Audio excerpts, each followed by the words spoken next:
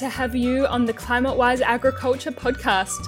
I am Anika, your host, and today we have a fascinating interview to share with you.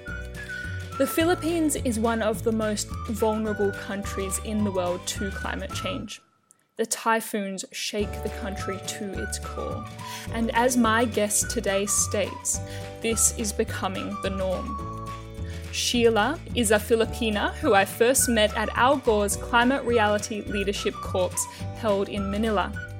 She wrote a blog last year titled, "I hope you won't be able to sleep tonight," describing her fears becoming reality as 1 month after another broke temperature records, about how extreme weather events are already wreaking havoc in her country. In her blog, she writes, "We live in a fork in the road of history. What are we going to do? And how are future generations going to judge us?"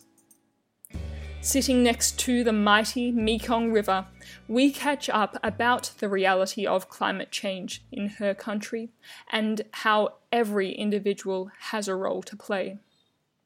Thank you so much, Sheila, for being part of the Climate Wise Agriculture podcast. Thank you for inviting me. No problems at all. So when I met you, we were in the Philippines, and to me, the Philippines was such a fascinating country. Thank you. It's a beautiful country, but also for me as a visitor, it was also quite a confusing country because you see the most beautiful things right alongside some pretty sad things too, the poverty and things like that. So I was wondering if we could start off by maybe you introducing yourself, what you were doing in the Philippines and now in Cambodia. And it would be great if you could tell our listeners maybe a little bit about the Philippines, about your home country. Okay, I am Sheila R. Castillo. I have a very long name, but that will do for now. And I've been working with the development sector in the Philippines for 16 years. My focus is really the environment. That has always been my passion. And recently I also worked with a humanitarian project. I think this is very important for me because in 2011, I trained under Al Gore with the Climate Reality Project that's in Jakarta. And since then, I started doing all of these climate talks all over the Philippines, in key cities in the Philippines to try to make people understand about the reality of the climate crisis and also its solvability. And so now I'm in Cambodia. Can you imagine that? I'm now in Cambodia and I'm with the Volunteer Services Organization, or VSO, as an organizational development specialist. I'll be supporting 2 networks of NGOs in Mondulkiri and Ratanakiri. And I will be providing mentoring in terms of the CSO strengthening. So it will be a very exciting job. As for my country is actually sadly one of always the top 3 in terms of climate change impacts. It's a very beautiful country. We're an archipelago and we have one of the longest coastlines in the world. But these small islands are really experiencing a lot of brunt from climate change impacts. Every year we get about 22 typhoons, or cyclones as we call it, and more and more extreme typhoons are coming our way.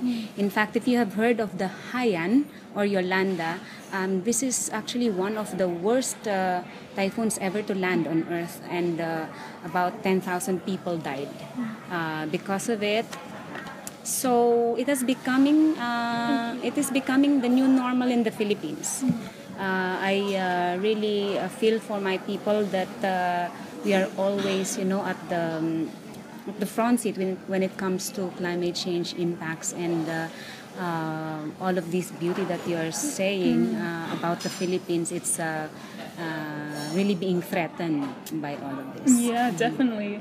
And in Australia, we have maybe one or two cyclones a year in northern Australia, and it's front page of the news and everyone's very concerned about it. So just hearing that the Philippines has 22 that's the average cyclones a year is just incredible, and it must be very difficult for people who live close to the coastlines to get battered by a cyclone and then rebuild and then do it again. And it happens every single year, and it's getting worse and worse. And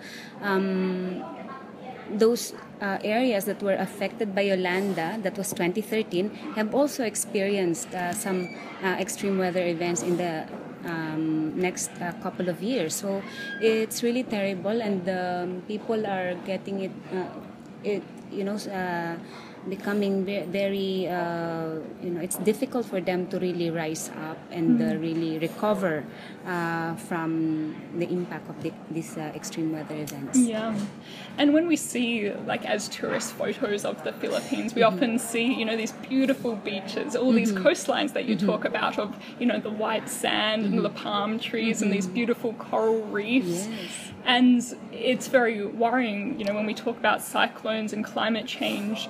Coral reefs are being really damaged, and the mangroves that grow on these coastline are really being damaged, and that impacts the people who live along the coastlines. That's true. I remember when I was in the Philippines, I was hearing about how farmers are getting affected by salinity in their soils because of all these storms. So these people, so many living on the coastline, what are they doing? Are they moving to the cities? Well, sadly, I don't think they are moving into the cities. Some are, but this is where they live. This is where their livelihoods are, and a lot of them just try to get by. In fact, when there is a call for them to evacuate, they really take a lot of time. They don't want to leave their place because that is where their very minimal property or livelihood are, and they don't want to leave it.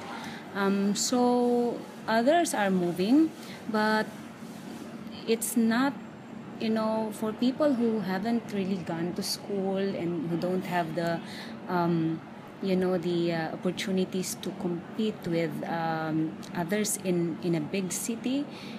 Some of them just go back empty-handed. Yeah.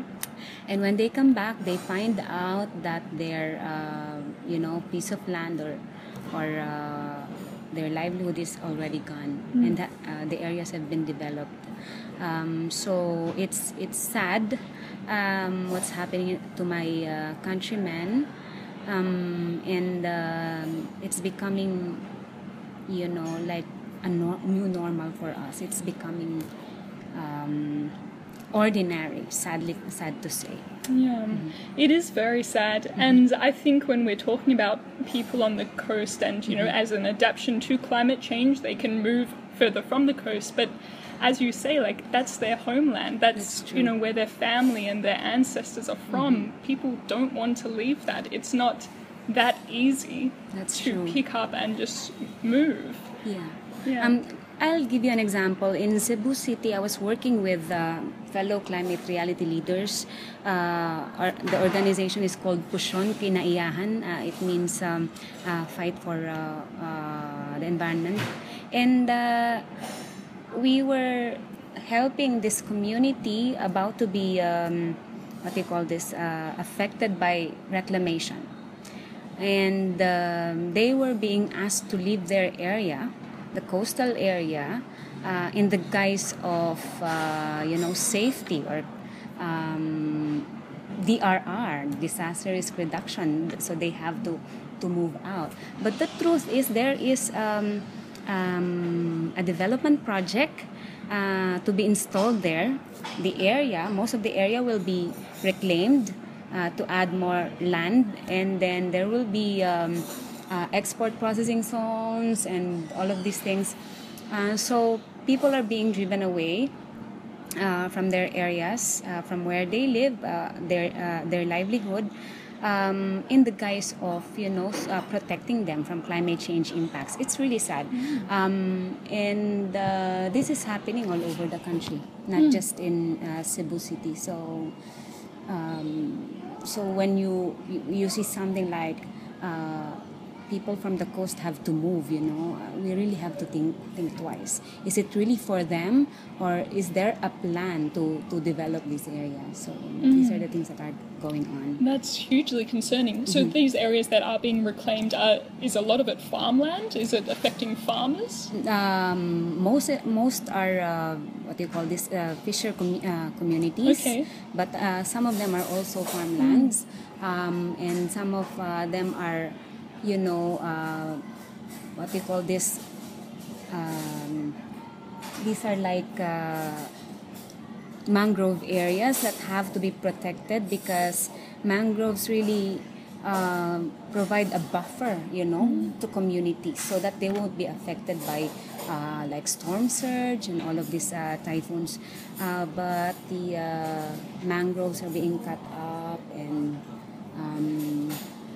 one teacher who has been planting mangroves with her students in one community in this area that I was telling you about, she was really so frustrated because they have planted these mangroves for years and years, and then they just found that the mangroves started dying, and they were wondering what's going on, and then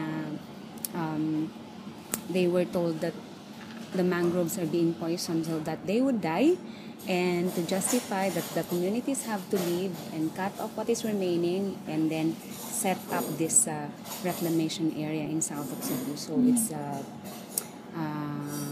it's really a very complex and multi-level issue that people are facing right now. Extremely complex. And one of the most probably confronting things I saw when I did my trip to Manila was that we went and visited a landfill site, and we saw so many families living and were together. Yeah, working on the landfill. And someone told me that a lot of these people, they came from farming backgrounds, that they could no longer farm, or they were told to move on, and they came to the city to look for work or a better life, and they've ended up on a landfill. And it was really, for me, it was hell on earth. Like, you could not get in a worse situation. And how do you get people out of that situation if you don't have the skills, if you don't have education? Yes. It was just such a complex issue, and I thought, the enormity of this problem, how do you actually work it out? Yeah, so while working on this reclamation project, we asked another project on reclamation in about center of Cebu. We asked, where did these communities that used to be here, where did they go now? What happened to them? They just disappeared. And some are saying that some of them went to the cities in Manila and other neighboring areas like the Metro Cebu. They went there and begging. These people used to have a decent livelihood before. So begging and picking up rags, and these are the things that used to that they are doing now. These are fisher folks. These are people who knew how to find money for their families, but it's difficult and it's terrible now what they are experiencing. And you've seen with your own eyes how they live there within the trash.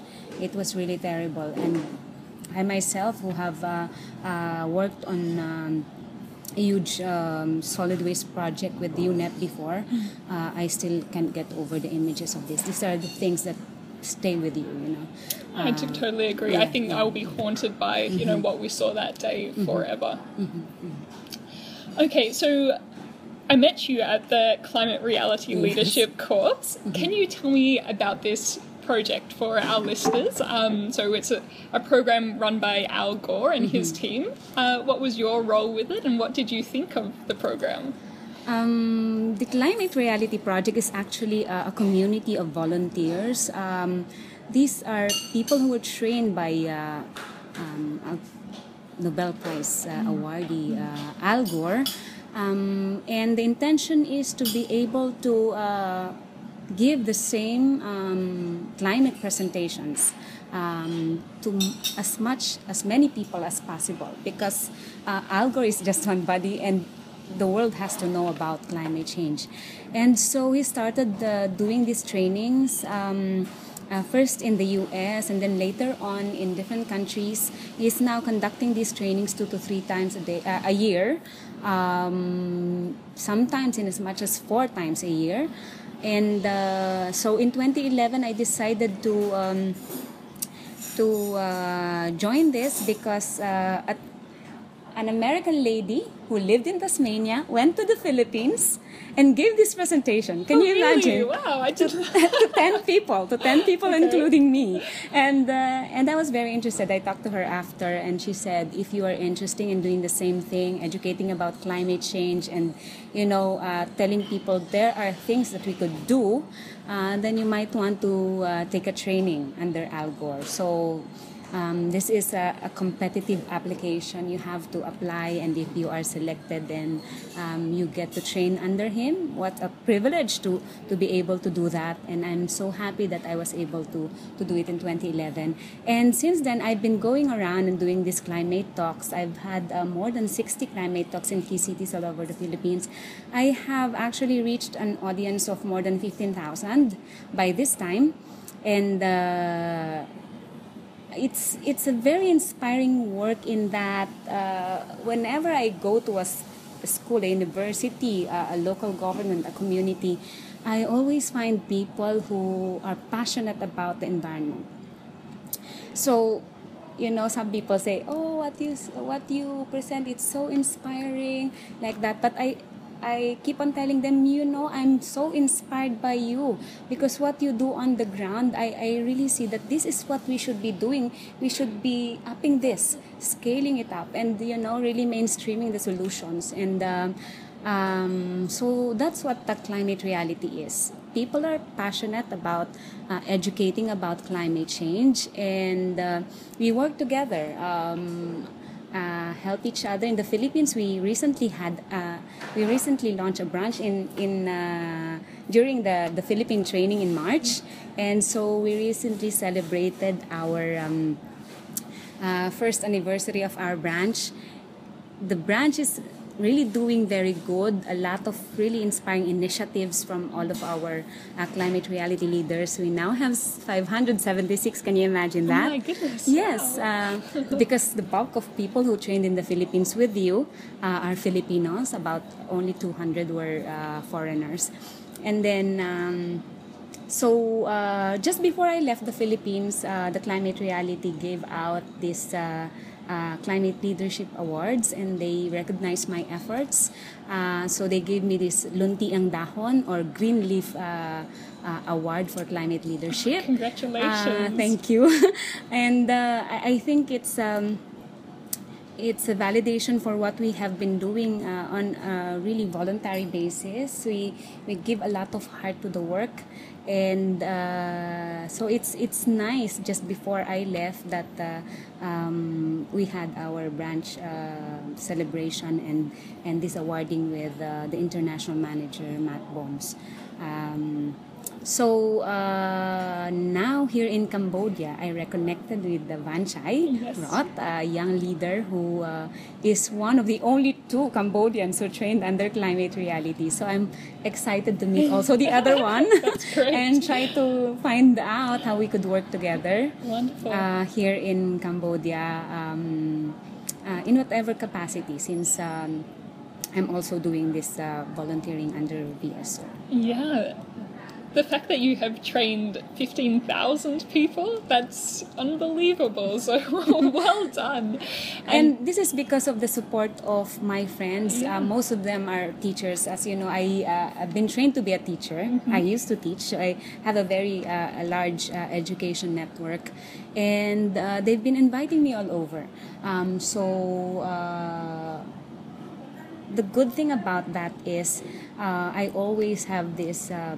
after the presentation, a short workshop, or in the students or the local government or community can sit together and try to think up what should we do together. And it's really inspiring what they come up with. Really simple things, like waste segregation or banning the straw, or very, very simple things. One school decided to set up small solar panels for mobile charging. Now, these are really very simple things that I think make people think that solutions are possible in whatever level. Even individuals in schools and communities, we can do something about it. Yeah, that's very true. And as you say, education is just such a big part of it.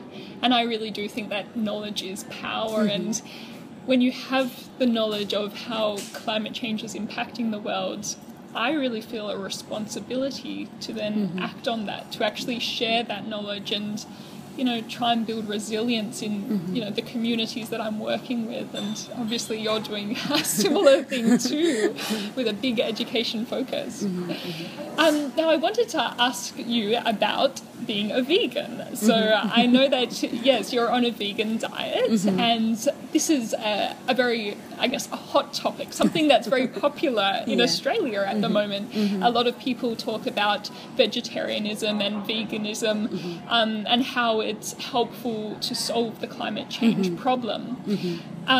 Myself, I've been a vegetarian on and off a few times, and I would like to know from you, how you think that your diet plays a role in the climate change solution. I changed my diet in 1996 as a vegetarian, and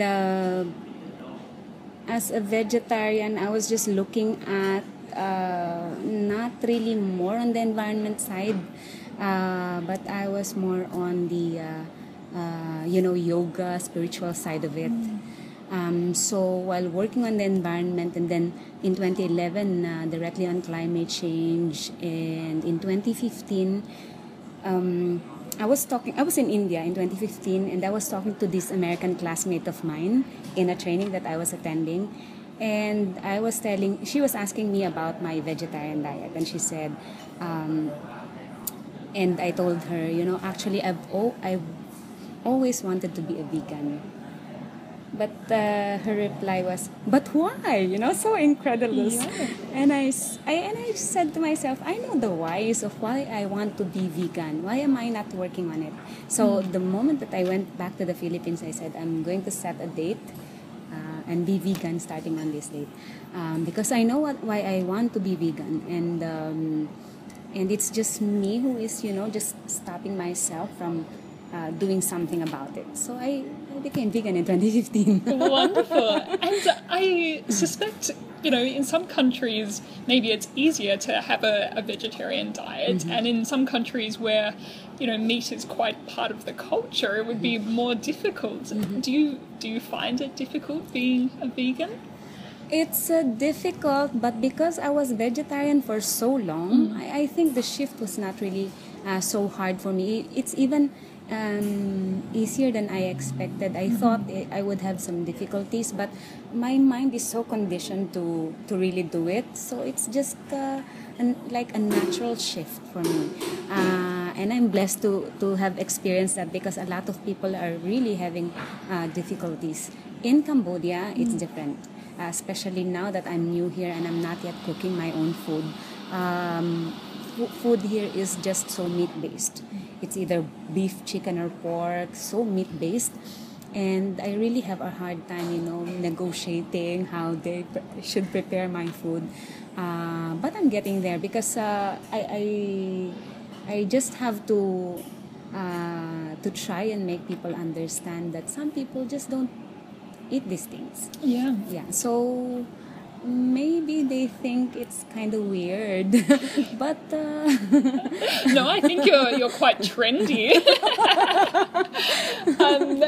Yeah, I guess a lot of countries, as they increase the wealth of their people, people generally start to eat more meat. Yeah, so I guess I hear some reports that, in general, there are probably more meat consumers coming and into the future, although in some areas of society, people are trying to convert to vegetarianism and veganism.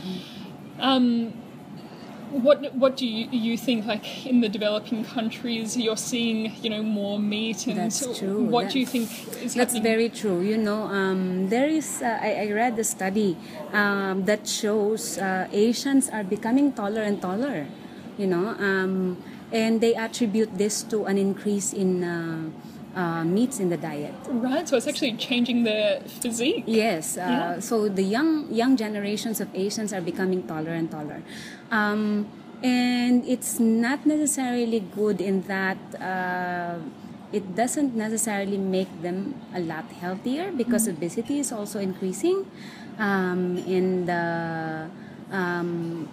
in terms of overall health, there is no really a sharp increase of what do you call this, well-being or health. No? So you're right, there is definitely an increase in meat consumption among Asians, and this is becoming a concern for so many reasons, for health reasons, for environmental reasons, for economic also, because you can really get a good value, good healthy food more cheaply with a plant-based diet. So this changing in landscape is also caused by the increase of fast food in Asian countries. In the Philippines, so many fast food, and people are eating more and more fast food in their every day. So it's not necessarily healthy. And that's interesting. On the topic of fast food, when I come to Asia, I always see so much plastic and styrofoam, and no matter where I go and I buy some food, it's always in a styrofoam box, in a plastic bag, and there's plastic cutlery, and there's a plastic straw. And, you have to try so hard to avoid that plastic that comes with all your food. And perhaps this is part of the fast food culture, that people want to, swing into a stall on the side of the road and buy some food, and it comes with all this plastic. And then the unfortunate side of that is you then see plastic all along the streets and, in the gutters. And I know it's a big problem, this, plastic pollution in the Philippines. It's a big problem here in Cambodia. How do you think we can get around this? Thank you for asking that. I'm very passionate about this. In fact, I have a Facebook page. It's a community of volunteers, trying to promote the banning of single-use plastics. We call it the Disposable Bottle Busters. If you are familiar with the Ghostbusters logo, yes, we changed that a bit. The ghost is like the single-use plastic with eyes and hands, or the styrofoam with eyes and hands, and or a plastic cup with a cover and a straw. And what else? Single-use plastic. Yes, all of these things, styrofoam. Okay. So disposable bottle busters is that we are campaigning against the use of single-use plastics. As you said, you're very right. It's a very big problem in the Philippines as well as in Cambodia. I see it everywhere. And the problem is that with this fast food culture and throwaway culture, people just don't mind it anymore. And there are several studies that said that the ASEAN countries are contributing a lot to marine waste. I don't know how they do it, but I have the tendency to agree, because what you can see here, in riverbanks and in coastal areas, they're just everywhere. And I've joined a lot of coastal cleanups in my life. My goodness, it's just every single year, for this marine coastal cleanup in the Philippines, they were so happy. They were always the biggest. What do you call this? They get the biggest in statistics in terms of how many people joined the event and how many plastics were gathered. And I said, it's not good at all, because it means that we're not really, teaching people. It should be declining. Exactly. And every single year, it's just, the trend is just upwards. And it's really so bad that people just don't think about it. It's like, it's so normal to throw a plastic bag or sheet or what have you along waterways, and not even waterways, but it just ends there. And I always use the example of the single value meal when I talk about this. What they call a value meal, like in the Philippines, value meal 1 would be like a burger with ketchup. And so with this small value meal, so they have this waxed paper that couldn't be recycled in any way. They have this ketchup packet. They have this, of course, the drink has the plastic cup, the cover, the straw, and then they put it all together, or maybe in 2 separate plastics even. So it's just terrible. And even though there are a lot of efforts to say ban this and ban that, it's not really happening. Mm-hmm. It has to be. I think it has to be attacked in a manner that has some monetary impact on it. Like for plastic bags, for instance, people has to pay for plastic bag if they want to. If they want that in a grocery store, or if they buy something from a stall, for instance, for such a drink which has a plastic sling even, they have to pay more, and that's the only way that people would stop using throwaway items and disposables. If we don't do that, it's just so simple. Oh, I don't care. I don't pay for it anyway, and I just throw it away. Yeah. So I think we should start thinking in terms of economics and putting real value on that plastic and making it inaccessible as possible. So I don't know how people in Asia are starting to look into that. Some schools, some NGOs have started little initiatives, but we are in a crisis situation, and we have to do the solutions in a huge scale. We cannot do this, the business as usual way. We have to be really radical in scaling up the solutions. And if we do not do this, it's just that there's just no more time. No? Absolutely. Mm-hmm. And I went to a cafe today for lunch, and they only served drinks in plastic cups. Mm-hmm. And everyone was sitting there, having their meal in the cafe. They were not takeaway, but everything was in plastic. That's true. Why is it not in glass? Everything was in a one-use plastic cup. And I sat there in the cafe, and it was Brown's coffee, and I sent them an email while sitting there and said, this is completely irresponsible. That's true. You have to be showing leadership. Cambodia has such a huge environmental pollution problem. You cannot be serving single-use plastic cups to people who are sitting in your cafe to throw it out. And it makes economic sense too. Yeah. If you have a glass, you reuse that. And so it saves a business money as well. And I think as a tourist or a visitor to these countries, you see things with fresh eyes, and you often get shocked by things. And I see people who throw a bag of rubbish into the Mekong River, and that completely shocks me, because I come here and I think of, the majestic Mekong River, and I have all these wonderful, images in my mind. and then I see someone throw rubbish into it. I see rubbish floating along it, and it, you really feel that in your heart. It breaks your heart that this is happening. Yes, that's true. I don't know if you remember in the hotel where we had the training in the Philippines. That's facing Manila Bay, no? And at the mouth of Manila Bay, there is a huge river. We call it the Pasig River, and it's actually a dead river. It's a dead river, and the government has been trying to revive it for years and years, and they can't seem to, because people are continuing to throw not just plastic waste, but also waste effluents from the industries.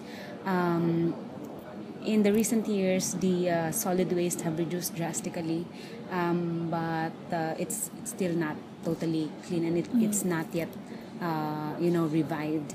And it's the same thing that is happening here, very, very similar. And there has to be a change in, I cannot say just a change of mind. It has to be a change of heart in people. A change of a whole culture, I think. A change of whole culture, a change of heart, that they would feel for the river. And it's not happening. No, that's right. Yeah, it's such a huge issue.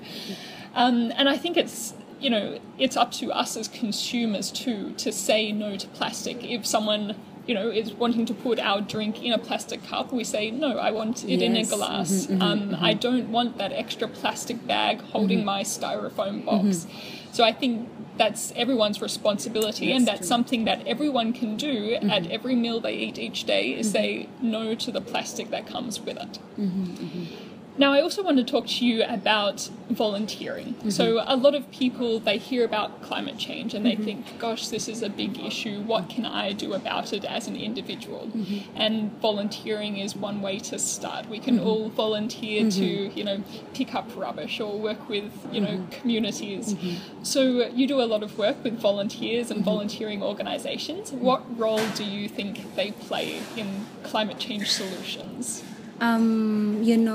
Just for the Climate Reality Project, I'm so amazed at 11,000 people all over the world. They do all of these things, all of the different initiatives that they do on their own. They don't even have to be in a certain, organization to initiate something.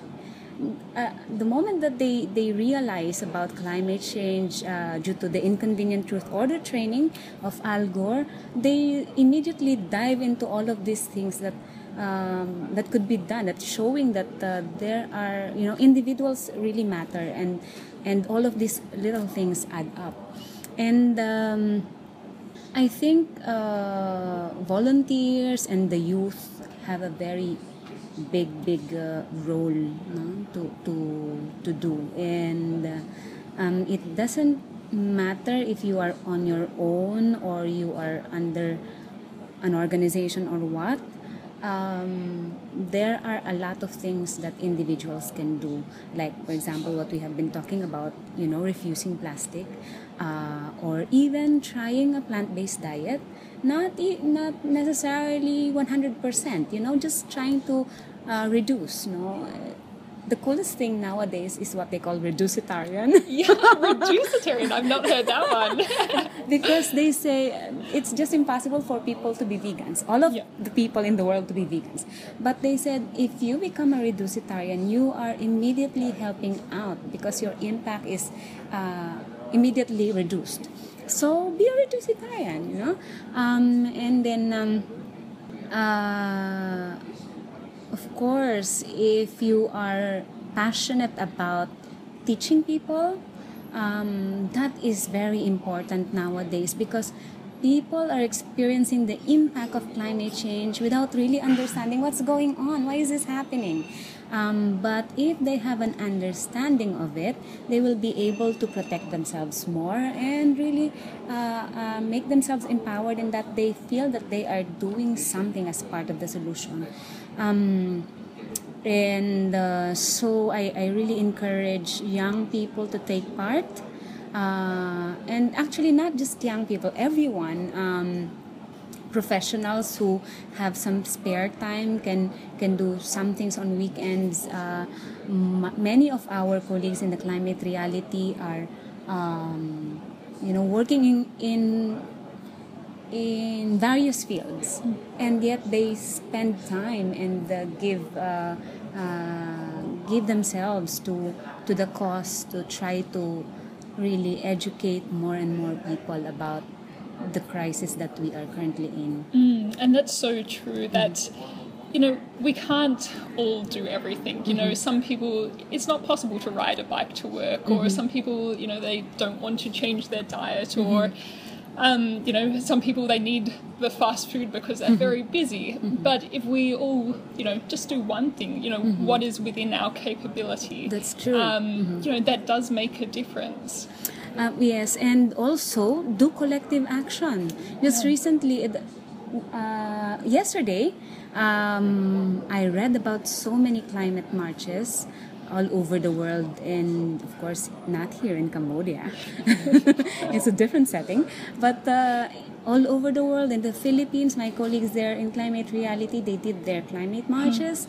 In DC, oh my God, it's so inspiring, to see how many people just went out and joined to show that we have to speak up for science, we have to speak up for people who are being affected by this over and over. So individual action is as important as collective action. They have to go hand in hand. So find yourself a group and try to participate in these actions. You don't have to go shouting in the streets. There are a lot of creative ways to show that people care about what's going on in the environment. And so look it up. There are so many fun ways to do resistance. Yes.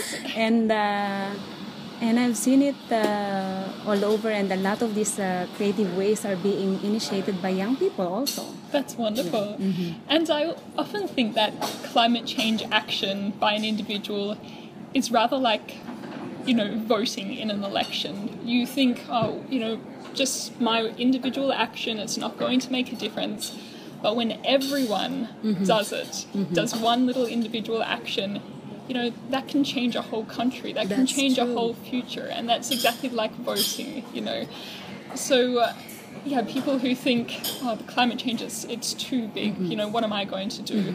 I always try and remind them that, you're not the only person, and, there are so many people who, together, you make such a big difference. Yes, and if people feel alone, and if people feel that what they do individually do not really contribute in any way, we have to connect. We have to connect to each other to try to support each other's initiatives. And I've seen the multiplier effect of these connections. Oh my goodness! People from the Climate Reality, I think they mastered this art, and they come together and do these things together. And especially in the Philippines, young people they're really initiating very good actions. They're focusing in universities, teaching. Last Earth Day, our youth made a booth in La Mesa Eco Park, and they just explained to people what climate change is about.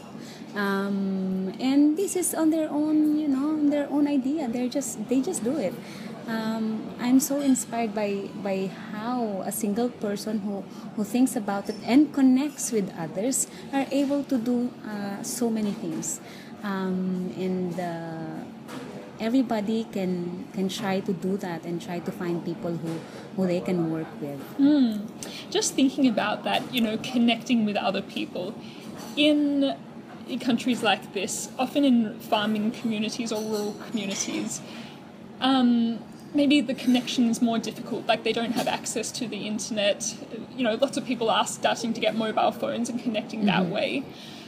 do you think that it is more difficult for farmers and rural communities to, connect with each other and speak out about climate change? Or do you actually think the opposite, in that rural communities are often, quite tight-knit, they're quite close, and perhaps, that closeness and that connection to their environment and the people, their neighbours, makes them even stronger as climate change advocates?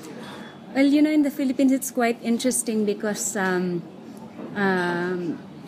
people have started to leapfrog into the mobile, age, and people who have never had the opportunity to have a landline phone, they're now on mobile. Even farmers, and in a way, this is helpful in that they are able to access information right away. There are initiatives from the government wherein they broadcast the weather updates. They through text messaging, mobile messaging, the prices for what kind of produce, so that the farmers could try to negotiate a good price for their produce.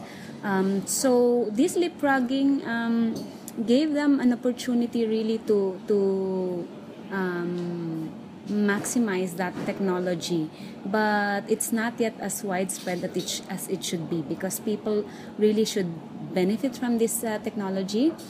But in terms of really these rural communities, in terms of how closely knit they are, I still would like to believe that it's still the case. And I do hope it goes on, because I also fear that with the modernization and all of these technologies that are coming to our rural communities, that there is also a change happening as an effect of being exposed to a more modern culture, I should say. So it would really sadden me if people in communities are no longer sitting together under the trees and really having a real chat, and just seeing them looking at their mobile phones and chatting. So let's hope that this technology will be able to help more and benefit people more, rather than for the technology to what do you call this, affect disassociation, I guess. Yes, causes disassociation among these communities. Yeah, no, that's very true. And I think that the technology, the internet, the mobile phones, that we can connect with people right around the world, not even within our countries, but we can share ideas from all corners of the world now. And we can, some people have the privilege to be able to travel to those places too. And I think with climate change solutions, we do need to work together. Yes, and definitely. I hope with new technology we can really do that. Yes. We are starting to use this in the Philippines in terms of providing real-time information to farmers. That's wonderful. But these are just still on the pilot phases. It has to be really mainstreamed. Wonderful. Do you have any messages of hope, of words of wisdom to encourage people to take action? People who are listening to this podcast, what would you say to them? When we talk about climate change, people are really so depressed about climate change. But as we say in Climate Reality, it is our task to give people hope, because despair is so paralyzing, and people think that the problem is so big that they just can't do anything about it and might as well not do anything about it at all. But on the contrary, the solutions are already at hand. It's everywhere. We can see it, and even within us, individuals, we can do something about it. So just keep that in mind whenever we see a problem that is too big, such as climate change. Remember that we were able to address the ozone layer problem. People were able to go to the moon. Can you imagine that? And when we see a big issue such as climate change, don't fall into despair. Do not be paralyzed about it. There is something that each of us can do in our capacities, however small. Together, it all adds up. And just think that as an individual, there is something I can do, and that is already hopeful. And that is, I think, something that could empower anyone. Just knowing that each of us have the power to contribute to the solution, I think that is really inspired me. Thank you so much for those words of hope. Thank you for inviting me. Just meeting you, you fill me with hope for the future. So thank you so much for your work, and you, Sheila. Of course, because young people have to work on agriculture. Please do work on agriculture. Well, thank you so much for being part of the Climate Wise Agriculture podcast, and all the best with your work. And I hope we can speak again in the future. Thank you. And that was my conversation with Sheila and her message that each of us has the power to contribute to the solution. Thank you for listening to the podcast episode of Climate Wise Agriculture. I am your host, Anika, and I look forward to seeing you next time.